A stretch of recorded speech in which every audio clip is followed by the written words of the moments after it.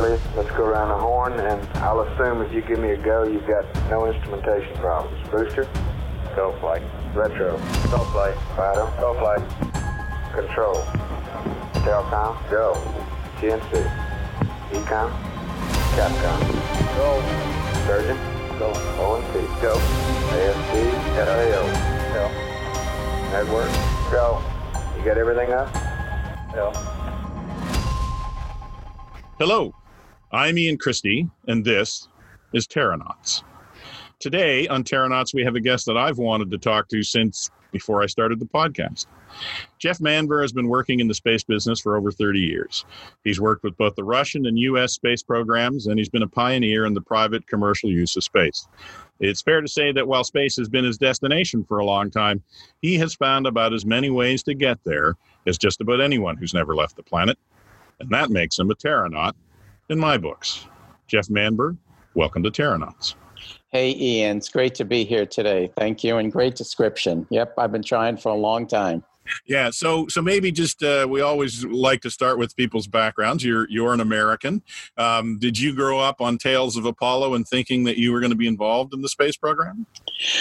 Yes, my brother and I, when we were teenagers, and I was reading Tom Corbett and his Space Cadet and other books in the early 60s, we assumed that we would be on the moon. I remember thinking that by the end of the century, 2000, which seemed an impossibly long period of time in the future, right. My brother and I would be on Mars. There was really no doubt about that. And we decided that that would be our pursuit. My older brother, Larry, came to his senses and became a patent attorney. Right. And I've yet to come to my senses. So that's how I got here. And so how did you first get involved in the space business? I was a writer in the 80s, in the late 80s, and I was fascinated by the shuttle program. Mm-hmm. And as I say, that was one of the last times until recently that I believed NASA. Yeah. Because as we do this interview, a very good man has just passed away, Jim Beggs. Yes. He was administrator of NASA, and he declared at the end of STS-5, I think it was, that the shuttle program was operational, right, and it would open an era of everyday people and everyday companies working and living in space, and the shuttle would be a space truck launching and landing 50 times a year, and I thought this was way cool. Yeah. And so I was a writer, and I became, in a few years, the go-to writer in New York on this whole newfangled thing called commercial space, or as we look at it now, it's probably Space 1.0. Mm-hmm. And I worked for the New York Times, for McGraw-Hill, which was Aviation Week, for Business Week. And so I worked for a whole bunch of people, getting to know that first generation of space entrepreneurs. Among the more famous was Deke Slayton of the original Mercury 7. And he had a company called Space Services, which ended up launching the first private rocket to launch from the United States off the coast of Texas. Really? And so I began just telling the stories as a young writer in my 20s and meeting these people, and I got sucked into it. And so that's really how I got into this business. Now it's interesting because, we think of entrepreneurialism as being kind of a Western thing, but really some of the very first space entrepreneurs were the Russians, right around the time that the Soviet Union was breaking up and Russia was reforming in its current form. There was a lot of entrepreneurialism going on in Russia, wasn't there? Yeah, there was a decision made, and it's rapidly becoming forgotten as we look back and the excitement over Elon Musk and Jeff Bezos. But really the first institutional support for commercial and private ventures came with the collapse of the Soviet Union. And the then leader of the Soviet Union, the last leader of the Soviet Union, Gorbachev, he made a decision that their world-class programs had to stand on their own commercially, and that was Aeroflot, the airplane. It was the Bolshoi Ballet. It was the caviar business, yes, and space. And I may have missed one, gold and some of the other basic raw materials, oil and gas. But basically, those four were the ones that the Soviets said, okay, you have to stand on your own commercially. And so starting about early 90s, you began to see the Soviet/Russians going around the world saying, we want to reorganize, restructure, and we want to do space services for a fee. And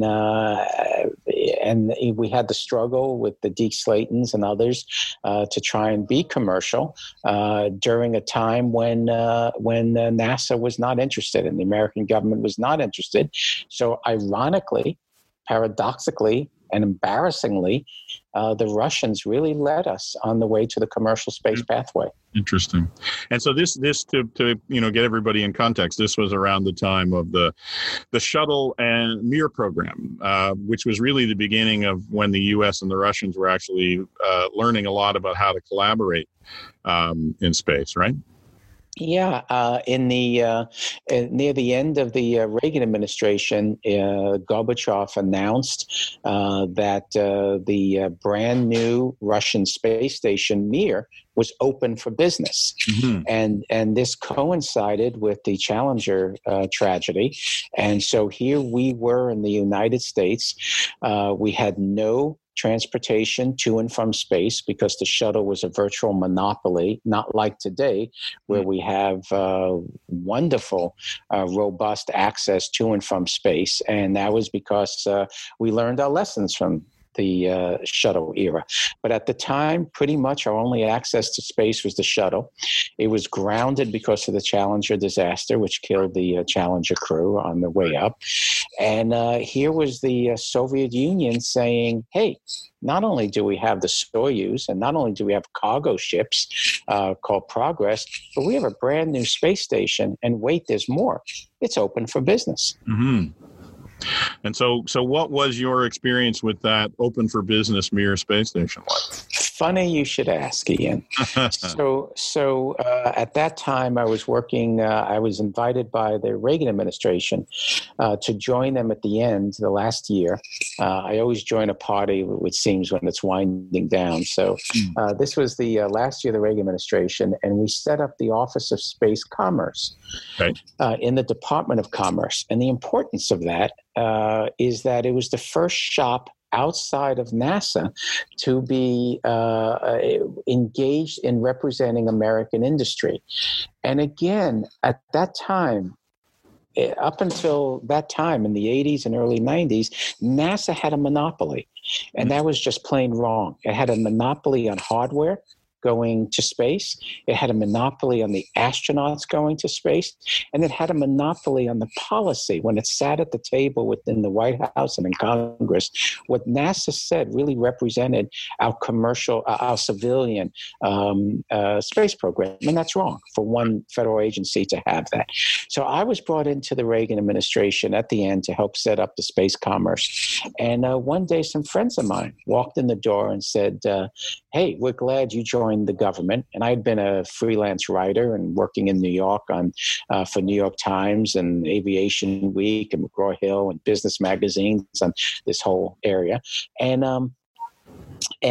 so I joined the government, and about 3-4 weeks after I joined, some friends, one of them, Dr. Anthony Arrett, comes down to Washington and says, you got to keep a secret. You're not going to believe this, but we're signing an agreement with the Soviets to do pharmaceutical drug research on the Mir. Can you help us get American government permission? Right. And that's how I got involved in working for the Russians. And for about 4 months, we worked very carefully. I took it upstairs at the Commerce Department. And there was an entire wing of the Reagan administration that was very pro working with the Russians because the Russians were embracing capitalism. And so they saw this as a means to help what had been our enemy, not only our military enemy, but ideological enemy, as they embrace capitalism, to help them embrace capitalism. So we got permission all the way up to the Reagan White House to work on this small project, to make it a reality, to have a spectrum of pharmaceutical companies in North America, including Canadian, and I forget the name now of the Canadian companies, but to work on the brand new space station Mir. And one of the things was at the Commerce Department, we went immediately to DOD, and they gave us permission for the same reasons to see how real this effort was. But we hid it from NASA. Huh. So NASA didn't know anything about it? No. And the reason why we hid it from NASA was NASA would have been opposed. Right. Because they would have been threatened, because it would have, and it did impact their monopoly. Right. And we hid it from NASA, and we hid it from congressional supporters of NASA. And we had to file an export license, and it went, and the title of the export license was permission something. I may have it slightly wrong now, but it was permission requested for an American company to work on a unique Soviet laboratory. And so we never had the word space on it. Right. And why should that matter? It shouldn't. And so that was still in the days of the Soviet Union, not Russia. Correct. And we knew that if we put on that export license, permission for American company to work in a Soviet laboratory in space, right, or on board the space station Mir, that NASA would get involved, State Department get involved, and they would seek to end it because space was deemed to be uniquely American and totally NASA. Right. It changed nothing in the issues of technology transfer to simply say, we are requesting permission on behalf of an American company to work on a Soviet laboratory, whose facilities and capabilities do not exist in the United States. So you're probably our first clandestine terranaut on the program, where somebody was going to space without ever wanting to tell anybody they were. Well, that may be true, and that's how you survive. And so we got permission. DOD knew what we were doing, and they gave permission. And when the story broke, it broke on the front page of the New York Times in 1989. Sure. And there's an expression I won't use, but I'll say there was a great deal of umbrage taken by the Washington establishment. Sure. Congressman Bill Nelson, who's no longer in political life, he's rose to be a senator. Yeah. He held a news conference and said, this is illegal. State Department said this is illegal. NASA said this will not happen. Sure. And when the dust cleared, it was legal. We had the export license. I made a mistake being the commerce point person on this as a young man. I did not understand one of the basic rules of policy. When you win, you tell your opponents before the news breaks publicly. Right. And that was a mistake of a young man, and I've learned from that. And we went forward, and Payload Systems, the American company, did the pharmaceutical project on the Mir. I learned a lot about the Russians, and as we can soon talk about, the Russians ended up inviting me to represent them, one company in particular, Energia, to represent them with the Americans going forward. Right. But it also showed, you know what? There is a market for space stations. There is a market for companies. Yeah. And we learned a lot about that I still to this day, it got me on my career path of working on space stations. And so it all opened up for industry and for me personally, because some friends walked in the door when I was in the Reagan administration. Well, and we also learned that in the modern day that going to space alone is just not a good idea. I mean, that was 1989. 4 years later, in 1993, I'm sitting in mission control while the space shuttle does a fly around the Mir space station, and later on, helping Chris Hadfield install an actual piece of Russian hardware with an American arm. So within 4 years of that time, NASA and the Russians were actually collaborating. And I don't remember how many flights eventually flew to Mir, but it was quite a number, right? Yeah, the Mir shuttle program, as I still call it, and the Americans call it the Shuttle Mir program, but the Mir shuttle program was extremely important because it forced the NASA engineers to work with the Russians. It was a fascinating period. The fact they had to use the Russian docking system, Yes. and by the way, that picture, which some of your listeners may not remember, but the wonderful picture of showing the shuttle docked to the Mir. People never really think about to ask, how did that picture get taken? And it got taken when a young engineer at the Russian organization Energia said, why don't we take a picture Yes. of the shuttle docking? And NASA said, no way, absolutely not. All right. And Mr. Semyonov, the head of Energia, said, it's my Soyuz, I'll do what I want. Right. And he sent the Soyuz out, and they snapped the picture as it docked. And it's an extraordinary picture representing international cooperation at its finest. So. Yes. So now fast forward ahead though to the other end of the Mir's lifetime. You're probably one of the few people I've ever met who's actually rented their own space station. Maybe you could tell us about that. Well, yeah, I guess that's true. In fact, I say now at NanoRacks, the company I head up now, I have probably one of the few Western business people who've marketed 2 space stations. Right. So after I worked with the Russians, for 9 years, I was the only American to ever work for the manned Russian space program. And we helped bring about the ISS program, and as it transitioned away from the Reagan era plan of NASA Space Station Freedom, I ended up working for Energia, which is sort of Boeing and Johnson Space Center combined. It's still today their prime on the International Space Station. Energia is the organization that launched Sputnik. It's the organization that launched Yuri Gagarin, of course, the first human to go to space. Had a proud history on the Soyuz space stations, Mir, and so for several years I represented them in Washington as we moved into the ISS era.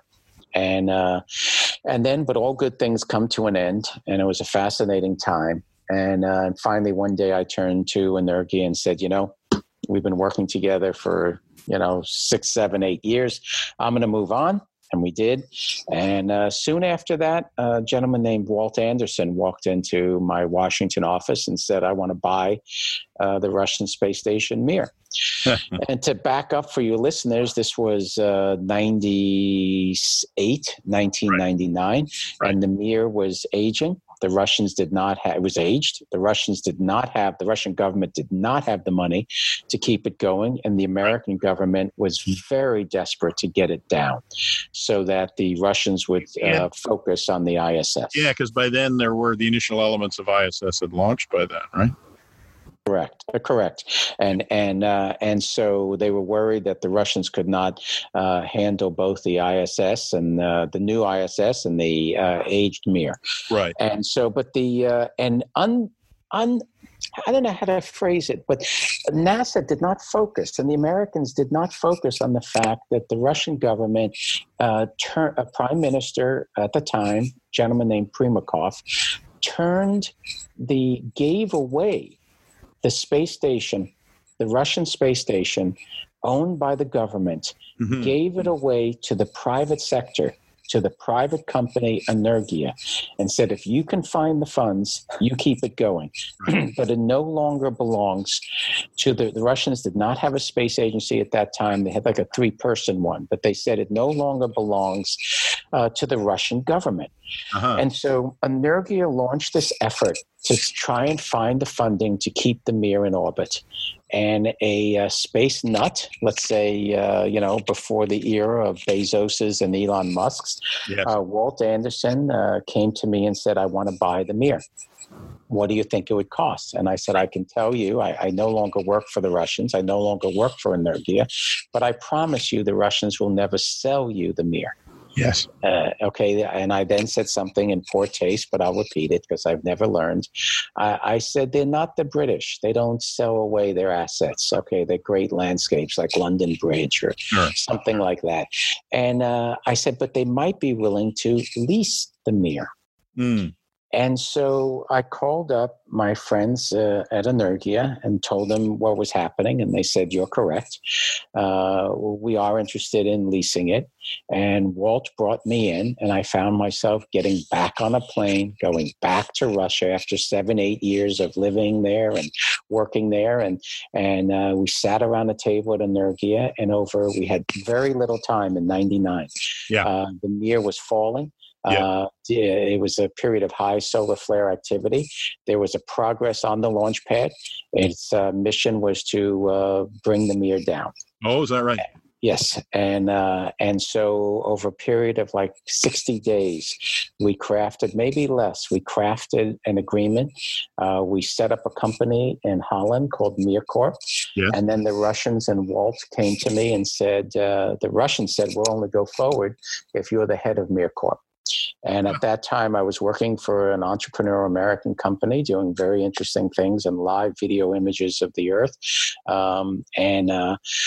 I was reluctant after 7-8 years of working with the Russians. I was known as the Russian guy, and I didn't want to always be known as the Russian guy. And Walt said, please. And finally, I said to Walt, this effort to save the Mir has very little chance. And I'm only willing to do it and become the face of the voice of trying to save a space station if you understand from the beginning as the principal investor that the chance of success is very limited. And you have to accept that. And I remember the moment we were in a restaurant. He looked down and he said, I accept that. I understand I'll probably lose all my money. Okay. And so I accepted. And I took it on. And for 2 hectic, incredible years, we launched. We moved quickly, 10-15 million into Energia. And we launched the progress not to bring down the Mir, but to put it into a higher orbit. Our plan was to put it into a very high orbit using a tether and take a year or 2 to figure out exactly the business model. And the American government barred the export of the tether. And so it put us into an even tougher position. We couldn't boost the Mir into the right orbit. Right. And so we worked very rapidly. And we had far greater business success than I ever thought possible. I ended up signing Mark Burnett of Survivor and the American channel NBC to do a game show where the winner would go to space. Yeah. And that alone was probably worth $150-200 million. We signed Dennis Tito to launch to the space station, and he ended up going with Space Adventures to ISS, but MirCorp signed them. Yeah. And I transferred over the launch vehicle contract to the Russians. We signed a space agency to work on the Mir. We worked with Fox, media company, and the Murdoch family. And but the Americans did not give up. And Dan Golden, the head of NASA at the time, fought tooth and nail to stop our efforts. He arranged for European Space Agency, ESA, to have the Dutch close out. We opened up in Holland to have the Dutch close our bank account. And he went to Congress and complained. And finally, one congressman said, really, your complaint is they negotiated a better deal than you did, Mr. Administrator. So it was a very, very difficult time. Yeah. And we were working against physics and forces. As I said, it was a high solar flare activity. Sure. And then finally, we sent 2 cosmonauts to reopen the space station. And it was the first and only time that a private company using only commercial funds launched 2 human beings to orbit. Wow. And they opened up the space station after 8 months of it being closed. It was filled with a lot of floating debris and problems, and they fixed it up. And we had a fairly functional Mir space station for about $40-50 million. Wow! And then several things conspired against us. One was the American government, as I said, fighting us, and the other we could not overcome, and that was the dot-com crash. And some of you we do this interview during the coronavirus horrific time. And in 1998, we had another time when the stock market, of course not as bad as today, but the stock market crashed, and the first internet 1.0 called .com, and it crashed. And Walt's friends had promised 5, 10, 15 million here and there, and Walt had promised further money, and it all came to an end, and we could not keep our payments going, plus the opposition from the American government. And finally, the Russians, Energia, came to me, Mr. Semyonov, and said, Jeff, you fought a good battle, but we can't continue. Right. And when we brought the Mir down, we had 179 million in backlog, which I'm still very proud of. Yeah. I had spoken to Elon Musk, who was asking questions. We had spoken to now Sir Richard Branson and his people, and people were asking the same question. Wow, it looks like you can operate a station commercially. Right. And wow, it looks like a small entrepreneurial company called MirCorp can work with big organizations like Energia. Right. So we were a business failure, but we opened the door in many ways. We were one of the data points along the way for the current era. Yeah, well, as you say, you had a tendency to join the party at the end, but maybe let's not talk about endings. Let's switch gears and talk about beginnings and your current venture and how you've really been a pioneer in opening the existing International Space Station to commercial use. Yeah, so I fought for several years to keep the Mir space station in orbit, and it didn't happen. And then after MirCorp ended, I again walked away from the Russians, and I came back to the States. And some folks came to me with an idea called NanoRacks, which was the first effort to have standardized hardware on the International Space Station with low prices. Mm-hmm. And again, a lot of the people listening to this may not realize, but, we're speaking here in 2020, and 10 years ago, there was no way, if you wanted to do something on the International Space Station, that you could do it without going to NASA. No. And without spending millions of dollars. Yeah, I think people don't appreciate just how much of the money that goes into used to go into getting into orbit was money that was spent essentially fitting into the system that NASA had for the way that they did things. And there really wasn't any other way to go than to go the way they went. Exactly. And so 10 years ago, I went to NASA, and the only way to get to station was the space shuttle. But we knew that SpaceX and Orbital Sciences had won contracts to do cargo. And I went to NASA and said, I don't want your money. And this was a great surprise to them. and I said, I want the ability to create standardized hardware on the station. Yes. And they said, what do we have to lose? Right. And so we started, we signed an agreement with NASA, and it gave us a great deal of freedom, the use of the NASA astronauts up mass. And we have built NanoRacks over 10 years, customer by customer.